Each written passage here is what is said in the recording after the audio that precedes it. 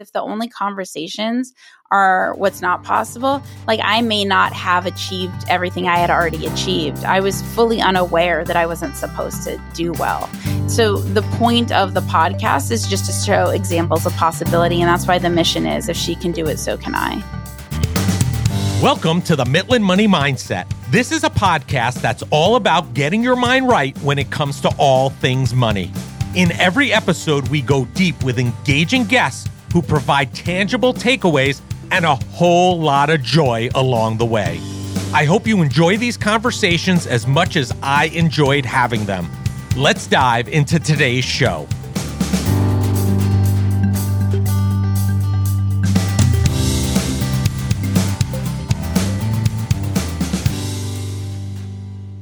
I'm Larry Sprung, your host for the Mitlin Money Mindset and founder and wealth advisor of Mitlin Financial. Today's guest is Espree Devora, the founder of We Are LA Tech and the producer and host of Women in Tech. As a prolific podcaster since 2013, Espree has earned the nickname The Girl Who Gets It Done and is a force in the Los Angeles tech scene. Espree is the founder of We Are LA Tech and is a champion for women in tech globally. She is also a founding member of the Audio Collective, the hybrid live audio creator community. She hosts multiple podcasts and is one of the first Clubhouse icon faces. Espree has been featured in Forbes, Entrepreneur, Harper's Bazaar, Inc., and more. Espree knows the power of audio after producing and publishing over 1,000 podcast episodes and speaking at everything from SXSW to USC, Red Bull, and CBS. She calls podcasting painting audio. Espree cares about heart and integrity, not job titles. Listen in for some great takeaways about how Espree has made a huge impact in the tech world, earning her the nickname, The Girl Who Gets It Done, while using social media and podcasting to extend her reach and impact. Well, I have the pleasure today of being with Espree Devora, the founder of We Are LA Tech and the producer and host of Women in Tech. Thank you so much for joining us today, Espree. It's a pleasure to have you. Thanks for having me. I'm really excited to have our chat. Yeah, I love your background too, by the way. So those listeners can't see it, but look, I even have podcasters love. A best friend sent me that. There you go. So listen, I know a bunch about you, but I want to introduce you in the right way to our listeners. Can you tell and give our listeners a little bit of background about kind of who you are, what brought you to where you are today? We're going to be talking a lot about where you are today. The entrepreneurial journey and how you got there is usually a really interesting one and seems to be never a straight line for some reason. Sure. So I welcome you to interrupt me when you find a path that resonates with you. I feel I was born an entrepreneur. I became an entrepreneur daydreaming about the businesses I would create when I would walk to the movies with my dad as a little girl.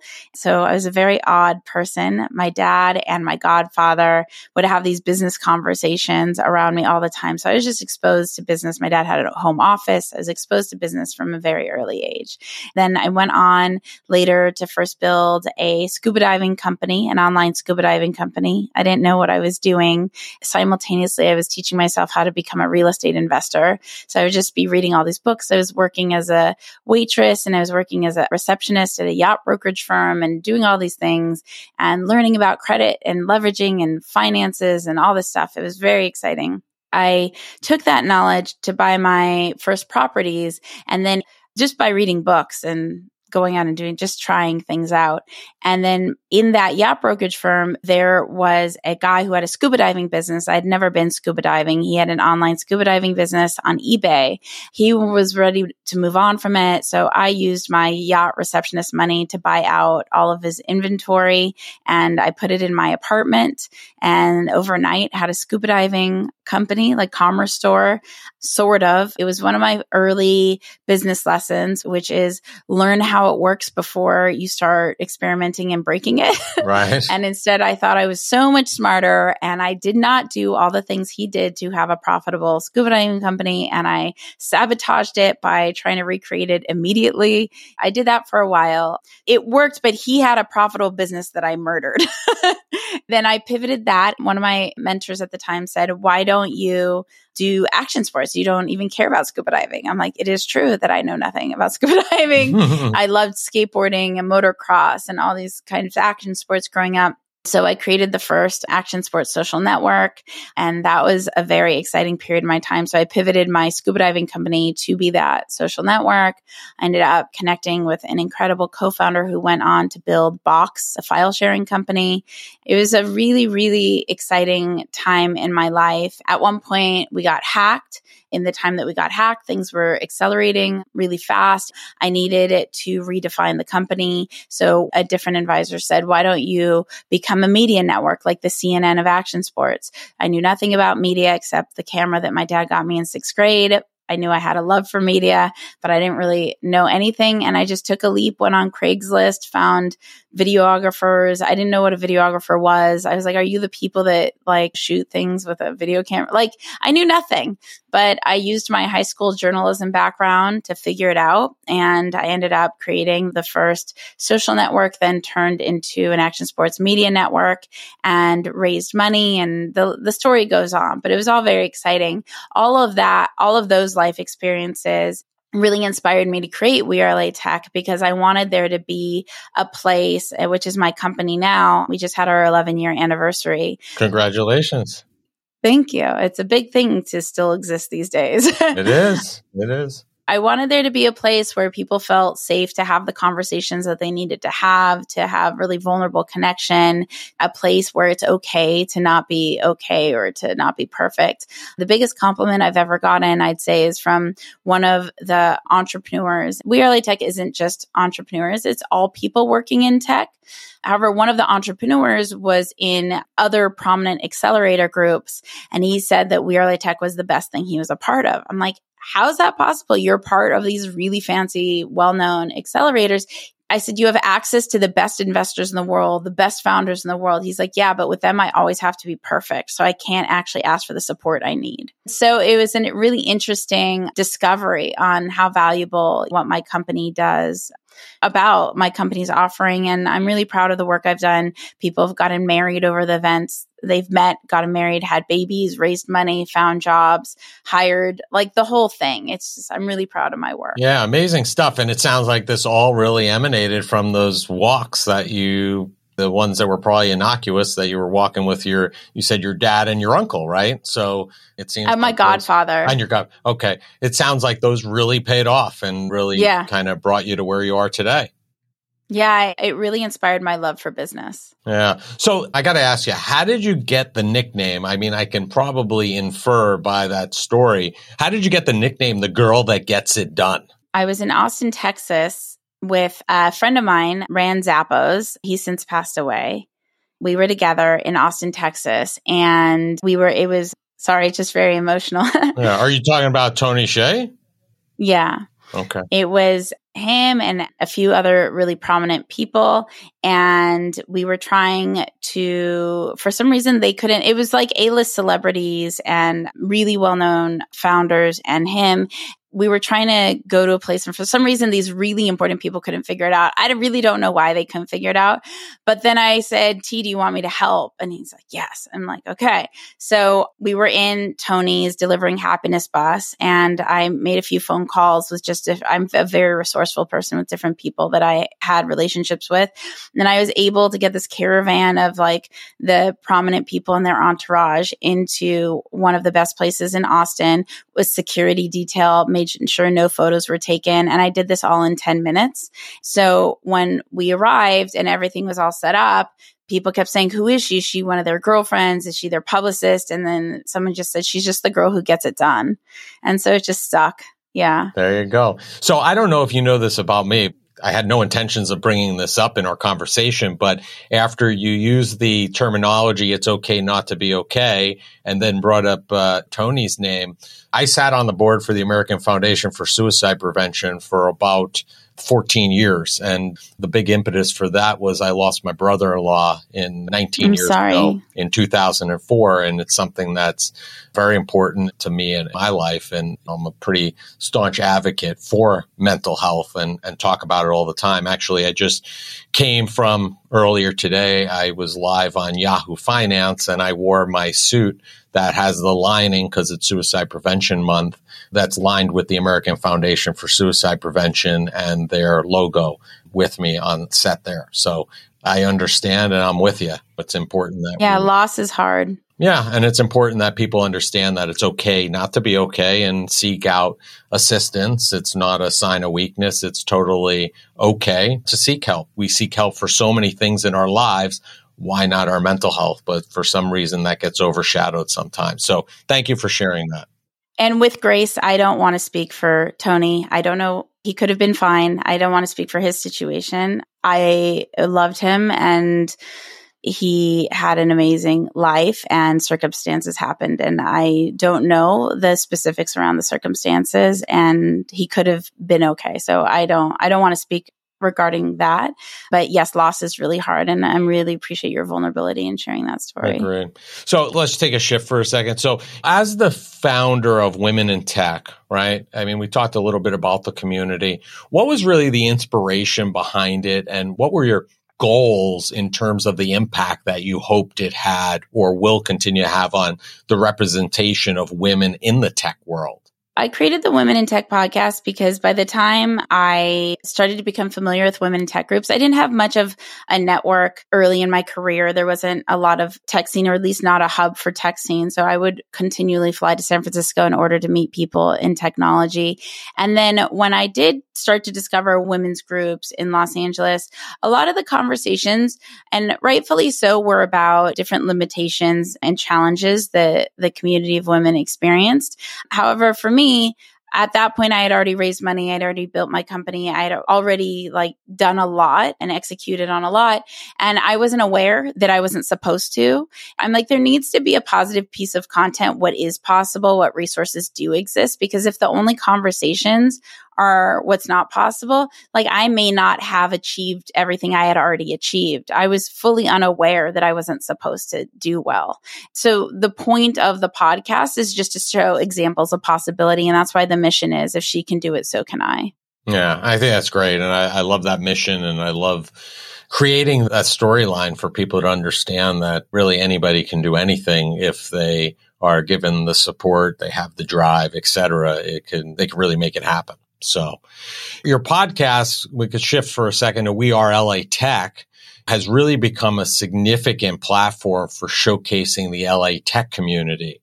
How do you go about curating content for that platform and selecting guests to really ensure a diverse and engaging representation? Because I think you do a great job of that. Oh, thank you. My first qualifier is don't be a I think that's a G-rated term, hopefully. Well, it is now. Okay. I don't want people who are not kind people. So I'm looking for kind, collaborative, mutually supportive people. I don't want anyone with negative energy, meaning they're looking to harm others or steal from others or take from others. No, this is about everyone lifting one another up. It's also cheering one another on. It's about really being a connective, harmonious community. When I talk to people, are they seasoned? Where are they in their exploration of the world of technology? Are they committed, dedicated, or are they simply being looks cool on HBO, Mm-hmm. There's a big difference between looks cool and doing the thing. Right. So I look for that. We also, this is very funny in LA, we have a core culture code. Actually, speaking of Tony taught me the core culture code. So if you Google We Are LA Tech core values, I learned that from T. It's one huge mistake I made in my first company, which was, I don't have them memorized, but Zappos has their 10 core values, and they really made core values famous. And in the beginning, when I started my sports company, I didn't have any core values. So when someone on my team was not being timely about getting something done or this and that, it was this whole mishmash of messy communication. However, if a company has core values in place from day one, startup, day one of your company, then you know the guidelines. So if someone's not turning in something on time and your core values to respect one another's time, you simply say this isn't the right culture fit. Like, you can't work here because you're not part of the core philosophy. One of the important We Are LA Tech core values, which is funny in LA, is to respect one another's time. I say that because LA has a big flake culture. So we have a really hardcore no LA flake policy. So if you flake, you get put on a blacklist and you don't get invited to anything else and you don't get on anything else. So again, you could Google it. There's a whole Medium post. I have core values both for my internal team and for externally for members and customers. Our internal team is to have patience and be really thoughtful about the people we're communicating with, because someone could be having a really bad day. Someone could speak arrogantly, hastily, all sorts of things that aren't very pleasant, but is our job as a team, no matter who they are, to communicate with love and compassion. I don't want anyone on my team to be reactive to someone's bad mood. It doesn't mean that they necessarily need to be involved in our ethos, but we're not going to make their day worse. We are going to do what we can to be a kind human and be an example of what's possible to make things better. Listen, I love it. We implemented here probably about 3-4 years ago. We have 6 core values that we live by. The first one, which resonates really well with me and lines up with this very much, is responsiveness and proactive communication. Yes. That's number one. Yes. We have another one that clients equal family equals team. Exactly. To your no D-bag comment earlier. Yeah. Filtering, same thing. We want to work with clients. We want to have team members that are like our family. And if you don't fit into that, then it's just not a good fit. So it gives you a real great way of filtering through who's a good fit and who's not. And also, to your point, if somebody's not doing something or living up to it, it's not you saying, hey, you needed to, or you shouldn't have done this. It's, hey, is this being responsive and providing proactive communication like our core values say? And immediately they're like, no, it's not. I got to fix that. And hopefully that resonates, which is great. Yeah. Like, one of the internal core values we have is people are human, not metrics. Right. That's a good one. Yeah. So I know when we talked about it before we started recording that you were an advisor to Squadcast, and with your knowledge in the podcasting world, if I'm an entrepreneur or business owner or somebody who's just thinking about starting a podcast, what are some things, maybe the top 2 or 3, that somebody should consider before selecting a specific platform to record on? 100%. Well, am, but not, because they just got acquired by Descript. So I've graduated to acquisition. I do know a lot about podcast audio technology, because even before Squadcast, and I think this is one of the early reasons why I was the right advisor for them, I believe it was PodClear, if I'm remembering correctly, which was like Squadcast before Squadcast existed. And audio technology is extremely hard. I don't think consumers understand how hard it is to record with ease, to not have blips in the recording, to be able to save these 2 files, to have high quality output, etc. It's not just the mic when it comes to recording on a computer.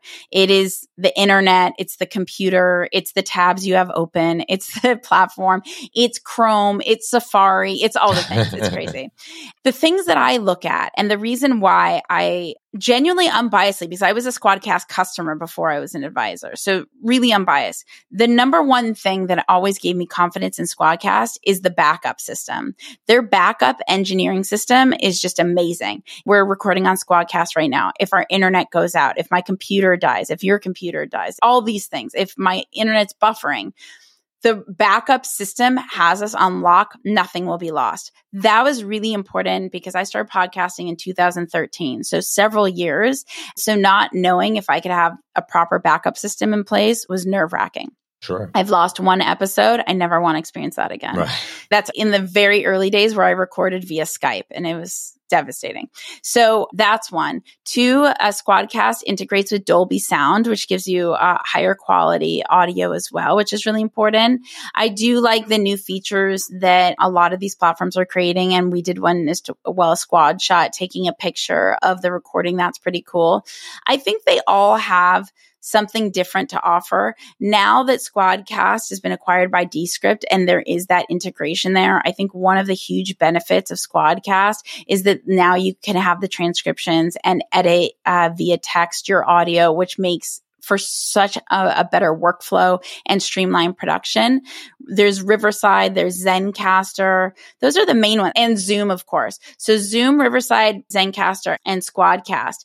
And the Zoom issue for a long time, and I'm not sure now it might be different, but in the early days with Zoom, you could only record utilizing cloud, which means if the internet was rocky, your interview was done and there was no backup. So that was out for me. And they may have changed that since, but I'm not sure. I do love the beautification feature on Zoom. Wish all the other platforms had that, where you could enhance your viewing. So that's cool. I really think look at the price points and all that. But for me, when I'm looking at it, I'm looking at backup systems. Yeah. Which one am I safest with the backup system? You don't want to lose it after you put in all that work and effort. That's for sure.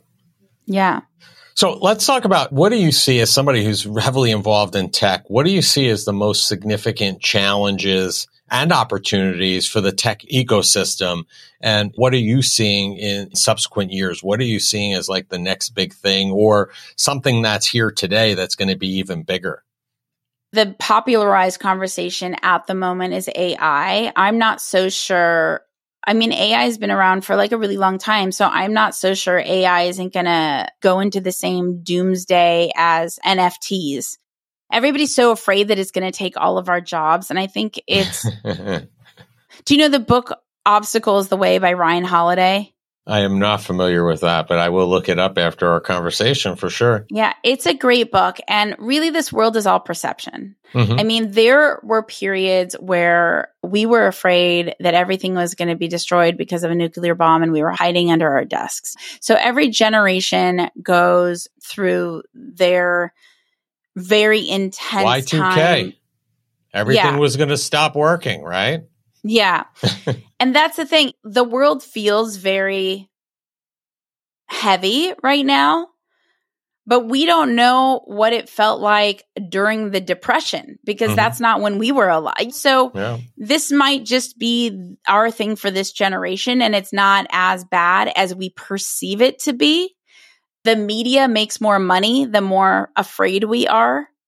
So I think it goes back to what we talked about earlier before we started recording, that joy really needs to be our North Star in our life. And we need to detach as much as possible and reel it back into, are we living joyously, privately, like behind closed doors every day? Because if we're not living joyously, then we're not really living a good life. But if we're being suckered into the YouTube algorithm, as I sometimes am, or the Twitter chatter /X, then we get lost in the negative narratives.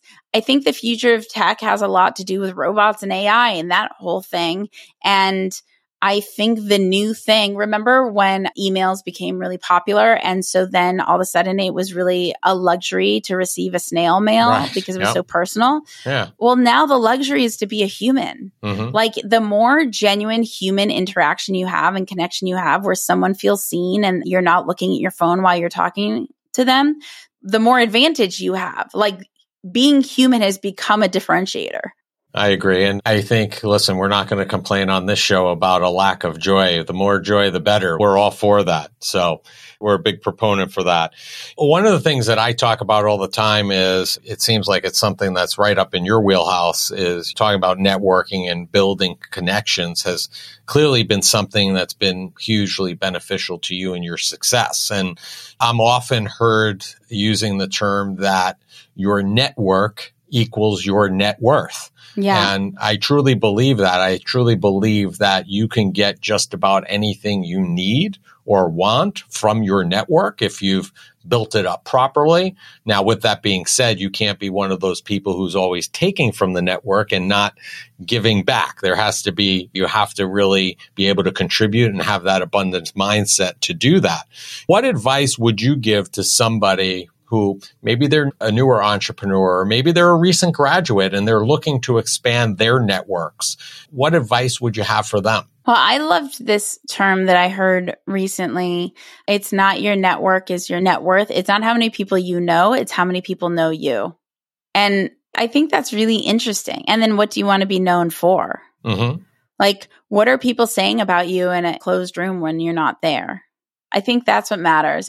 I think, how do we want to show up? What do we want to be known for? How do we over deliver? And one of my favorite quotes is actually Maya Angelou's quote is, people remember not what you say, but how you make them feel. How are you making people feel? I think that also goes back to the core values. When you set up core values, then you have more control over this narrative of facilitating a feeling for a community event or a podcast episode. Like the whole production process that you had, even in doing this episode, all of it is to cultivate a feeling of security, of trust, of understanding, right? Everything that we do and how we show up in anything determines how we do everything. Yeah, I think that people, for the most part, can really get a good sense of where you are on that continuum, usually very quickly, right? They know good, bad, or indifferent.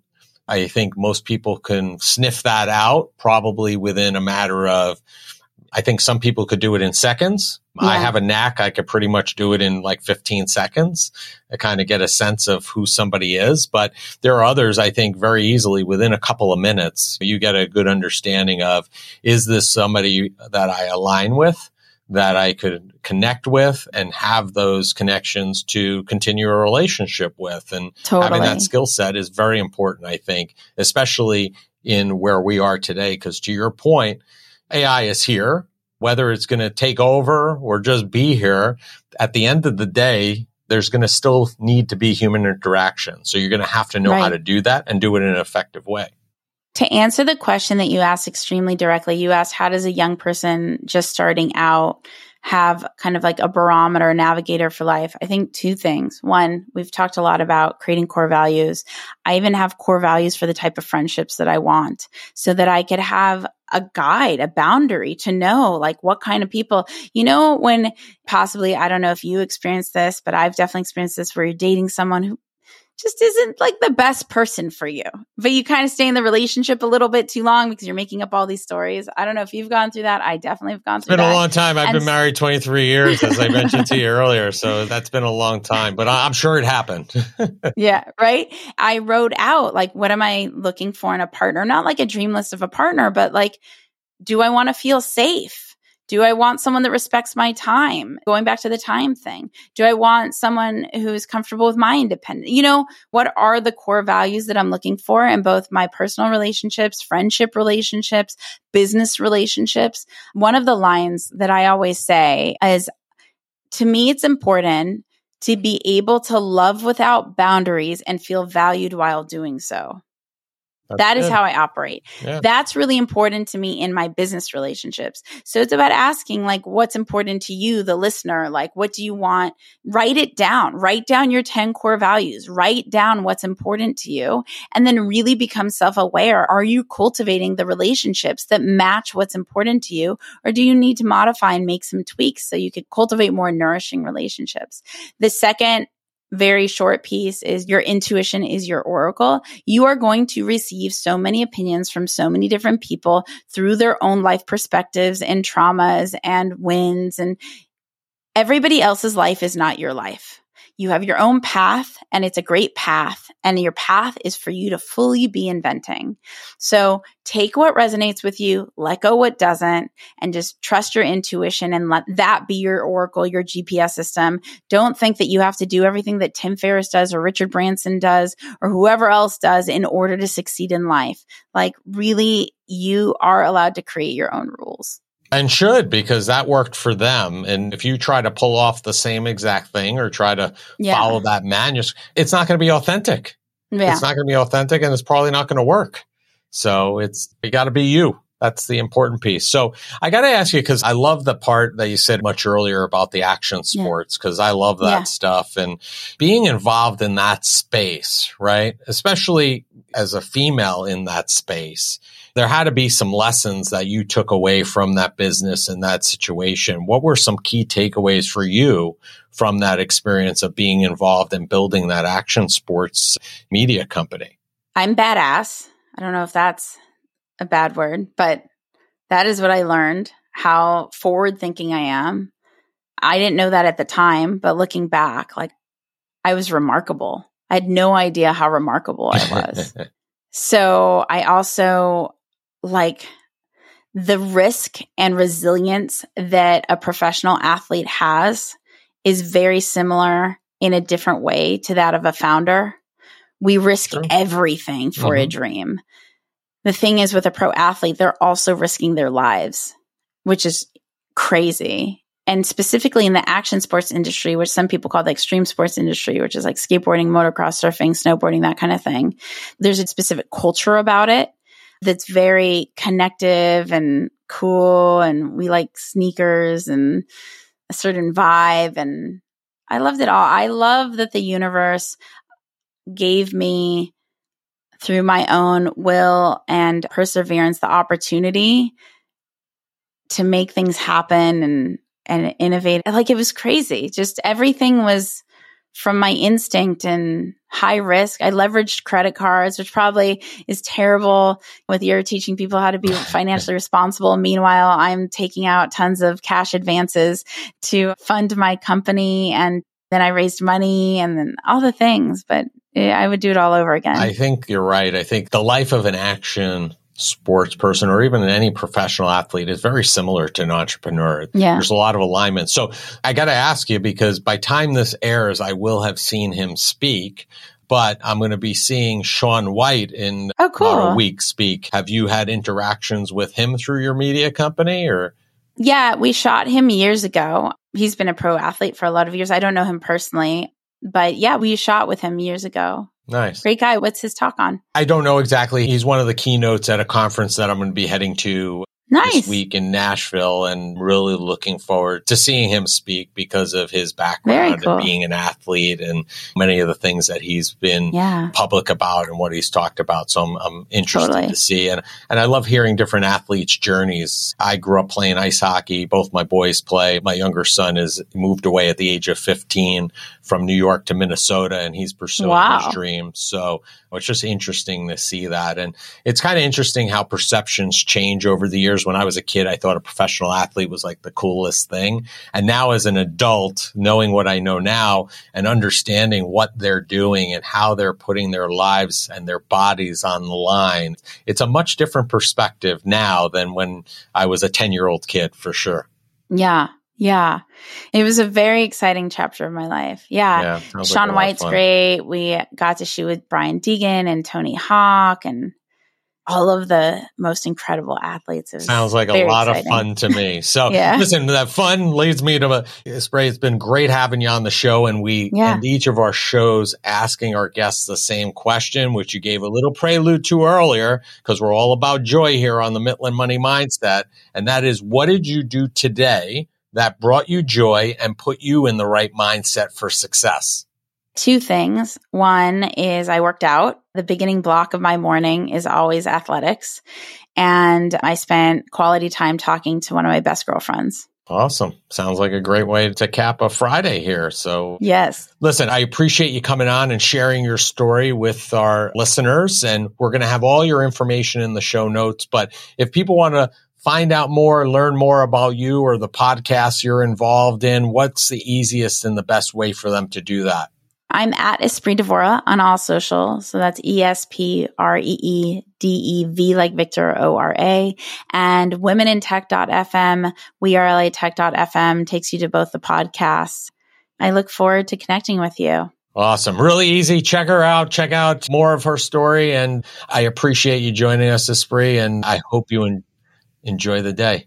You too. Thank you. I want to thank Espree Devora for being a guest on the Mitlin Money Mindset. Espree is an amazing force in the tech world, and her impact grows as time goes on. Is there any question why she is the girl who gets it done? Those looking to grow a community of raving fans can learn a lot from what she has done in a relatively short time.